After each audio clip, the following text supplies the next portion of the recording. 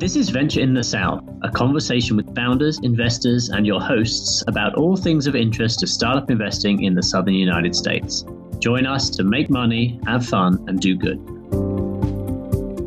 Welcome to Venture in the South. This is David, and I'm here today with Paul, and we have a special short episode to follow up on the SVB failure. And so, Paul, you had a couple of things you wanted to add specifically about our portfolio and how they might be directly affected by the SVB events. Yes, thanks, David. I want to say you did an admirable job walking through the details of all the various banking ratios and the causes of a bank failure. Thank you for jumping down that rabbit hole. You did say a couple of things in the episode that caught my attention, so I wanted to chat a bit about them, and particularly related to what has been a pretty crazy weekend at Venture South too, digging into the impact of this kind of thing. You thought, given that Silicon Valley Bank was mostly Silicon Valley, there wouldn't be too much of an impact in the Southeast because they didn't fund very many companies here. And broadly speaking, I think that's true. Although I will say there's perhaps more companies with money at Silicon Valley Bank in the Southeast than you would have thought.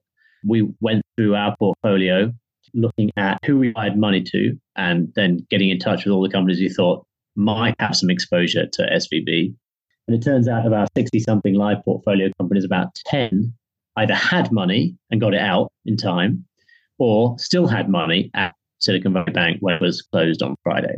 So 10 out of 60 is a decent percentage of market share for a bank in this space. Yeah, so that's about 15%. Yeah, so there's a pretty decent amount of potential exposure. The deposits in these are early stage companies, remember, so we're not talking about vast amounts of money compared to big West Coast VC funds, but close to $30 million in deposits were at those banks. Of those portfolio companies were at Silicon Valley Bank.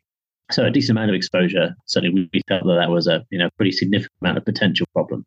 So that's maybe some impact of the immediate or some size of immediate impact. Obviously, the immediate impact wasn't they lost all their money immediately. The first part of that was insured. And then on Sunday evening, it seems like all of that money will at least eventually be coming back to the portfolio companies whole. So hopefully no real repercussions from companies going out of business. But until that was certain, it's still something to worry about. The immediate concern, I think, for most of our portfolio companies was, can you make payroll with the very limited amount of funds that you now have available to you somewhere else if all your money was in SVB?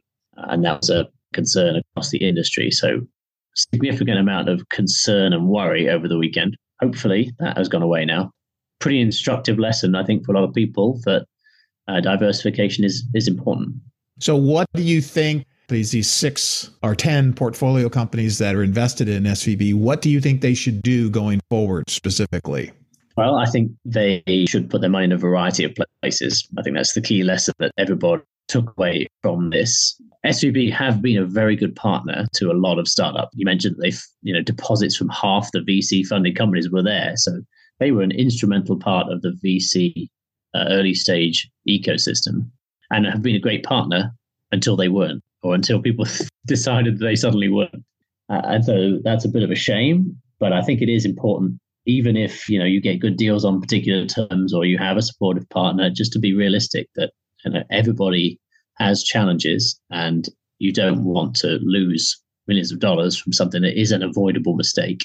So diversification across, treasury functions across different banks is, even more top of mind than it has been in the past. Particularly unfortunate scenarios when you've just been funded.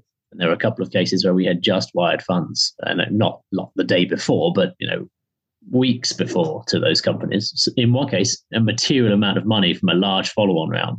And so, dealing with that quickly may not have been top of the to-do list. Yeah.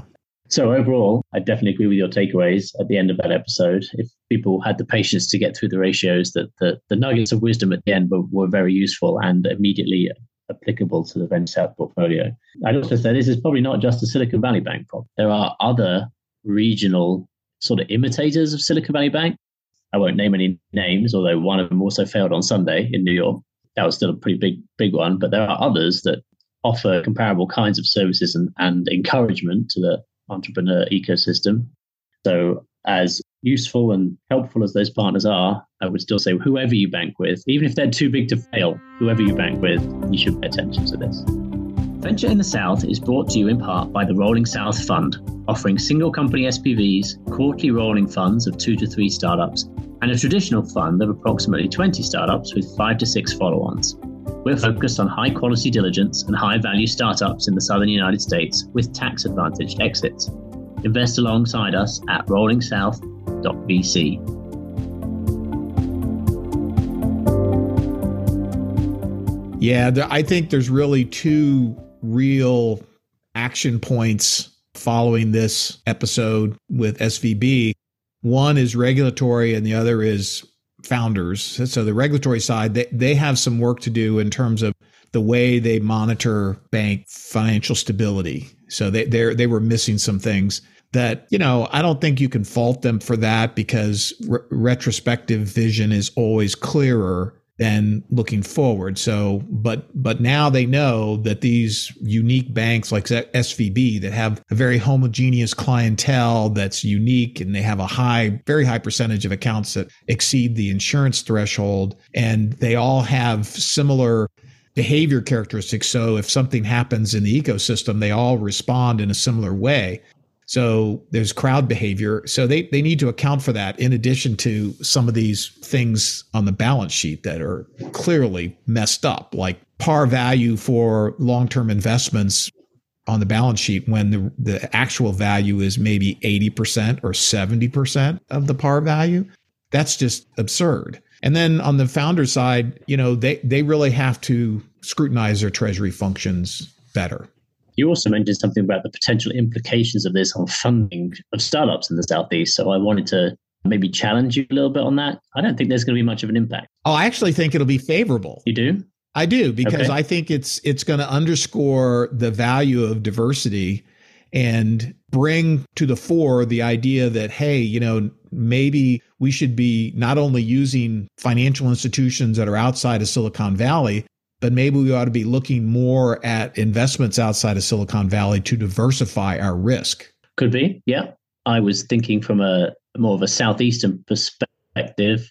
If I'm not already an investor in early stage companies, this doesn't make it more likely that I want to invest in early stage companies, just given the challenges of a tech specific bank.